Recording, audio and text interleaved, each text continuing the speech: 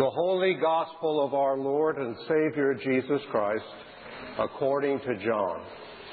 Glory to you, Lord Christ. In the beginning was the Word, and the Word was with God, and the Word was God. He was in the beginning with God. All things came into being through Him, and without Him not one thing came into being. What has come into being in Him was life, and the life was the light of all people. The light shines in the darkness, and the darkness did not overcome it. There was a man sent from God whose name was John. He came as a witness to testify to the light, so that all might believe through him. He himself was not the light, but he came to testify to the light. The true light, which enlightens everyone, was coming into the world. He was in the world, and the world came into being through him, yet the world did not know him.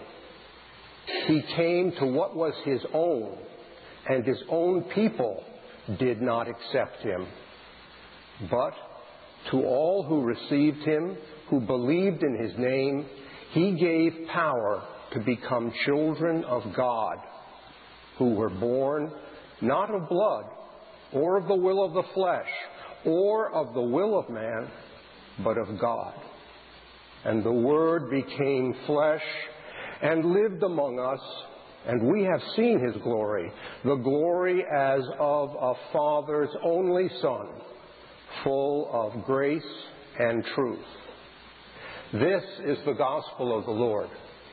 Praise you, Lord Christ.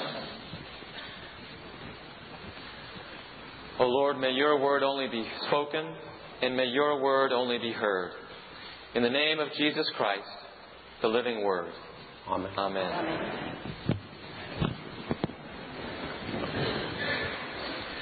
Merry Christmas. Merry Christmas. And speaking of Christmas, how many of you got something from L.L. Bean under the tree this year? How many of you own something from L.L. Bean? Every hand should be up. I can't believe it. We in our family are loyal customers and have been so since I was a child, when on summer vacation we used to go in at all odd hours of the day and night. As some of you may know, it's open 24 hours a day, 7 days a week, 365 days a year. And we spent many times in there in the middle of the night looking for something to do with a family with young children who didn't feel like sleeping. Some of you may know also that recently a book was published about L.L. Bean by the Harvard Business School called L.L. Bean, The Making of an American Icon. I haven't read the book, but I happened to be at their Burlington store when it was opening. And Leon Gorman, who's the grandson of L.L. Bean, was there autographing copies of the book and trying to generate a little business for the store.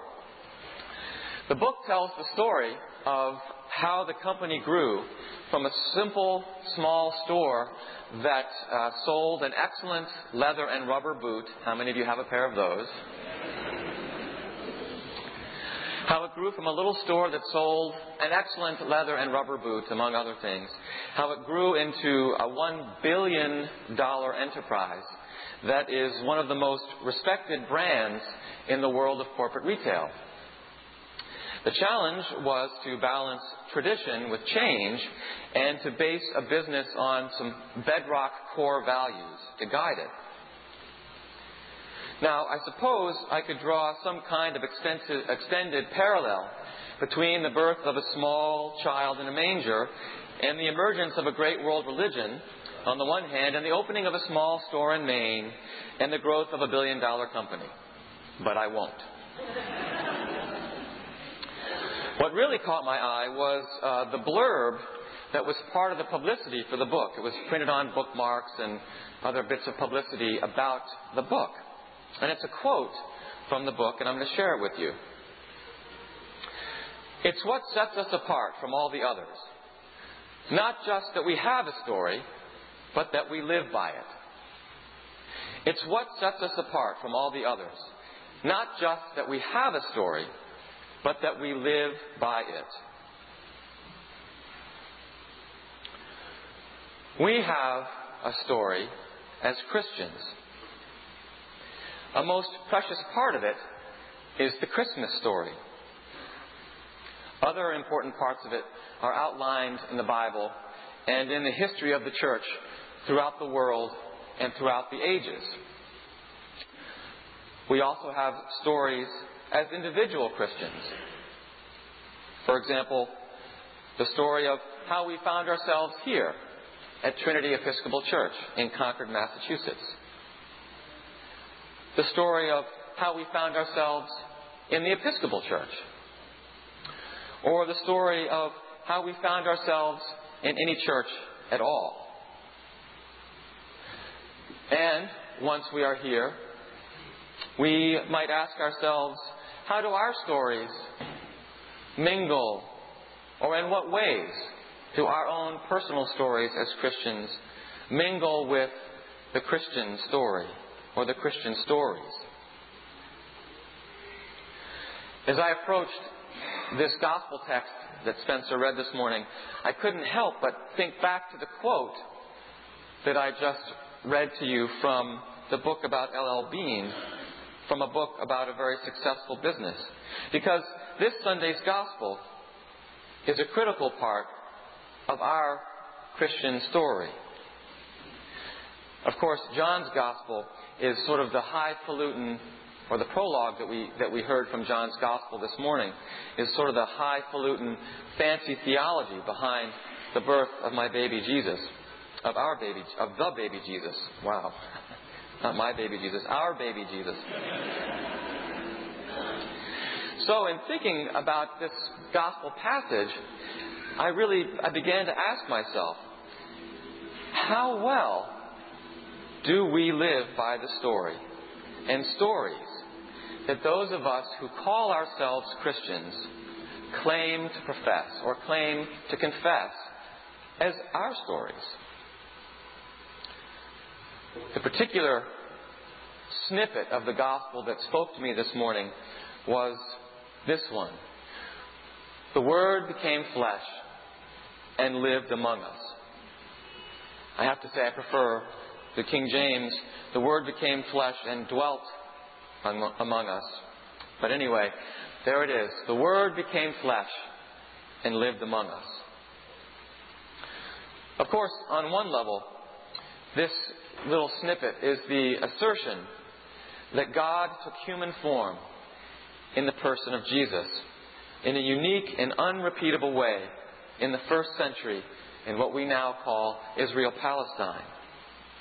And this view was taken by those who had experienced the unique and unrepeatable resurrection of this same Jesus, and who had experienced as well, or had known people who had experienced His remarkable life. And it has been the Christian Church's proclamation, part of the Christian Church's story for centuries, beginning with John, that Christ was somehow also God. That the Christ created the world in some way. This has been a crucial part of our story. Now, exactly what it means to say that Jesus is God, or that Jesus was part of the creation of the world, has been the subject of debate for centuries. What exactly that means, we're even still arguing about, and it was certainly argued about in the early church. If you look at the Nicene Creed when we get there and say it in a few moments, you'll notice that the central section, the one that talks about the relationship between Jesus and God, is the longest one. A lot of words there, trying to parse out exactly, well, what is this relationship? So it's not, and that hasn't changed, I would say, in the 1700 years since then. There's still disagreement about what it means to say that Jesus is God. But what does it say? What does it mean today to live by that piece of the story? It says the Word became flesh and lived among us. This part of the Christmas story. What does it mean to try to live that story. And I've been thinking about this particularly since Frank Butler was here a few weeks ago. Frank Butler preached on December 9th and gave a forum about the ministry of money and spoke about, among other things, about his experience working with Mother Teresa, with her and the other nuns, with the sick and destitute of Calcutta. And he told us that every day after they'd come back from their work, Mother Teresa would ask them a question. And that question was, have you seen the face of my Jesus in the poor today? Have you seen the face of my Jesus in the poor today? Now, as I think about that question, I find myself kind of jiggling the Bible verse that I wanted to focus on this morning and change it a little bit from the Word became flesh and lived among us, and change that a bit to the Word becomes flesh and lives among us. I think it takes repeated acts of imagination, but I think to live by this part of our story, that the Word became flesh and lived among us, requires us to see each and every human being as in some way the face of Jesus, of showing us the face of Jesus, and therefore the face of God as well. The implications of that are huge. Again, we might want to do a little altering here, this time to Mother Teresa's question. We might ask ourselves at the end of the day, have you seen the face of my Jesus today in the person who most infuriates you? Have you seen the face of my Jesus today in the person who most frightens you? Have you seen the face of my Jesus today in the person who most saddens you? Have you seen the face of Jesus today in those closest to you whom you may take for granted?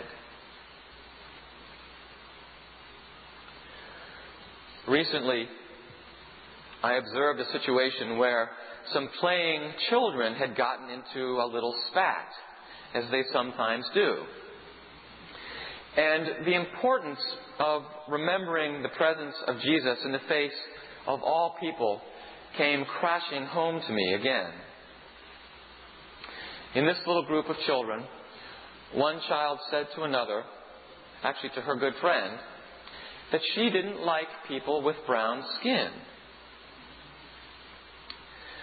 Now, the parents of both children were present, and the parents of the offended child, the one on the receiving end of that comment, the parent of that child rushed calmly and powerfully to reassure her child that she was beautiful and that she was loved. And the parents of the offending child, the child who had offered this statement, tried to reason with her, with using their own hands and hands of other children and people nearby, to compare skin tones and to show that everybody had different colors of skin and they were all beautiful. And also tried to reflect with this child on how hurtful her comment made the other child feel. How hurt that child was.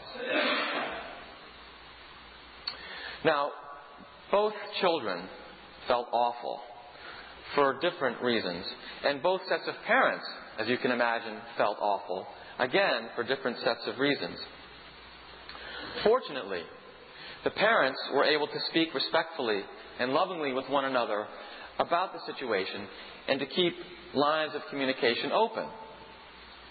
The children are still working at it, but the parents, in this instance, perhaps unusually, are leading the way.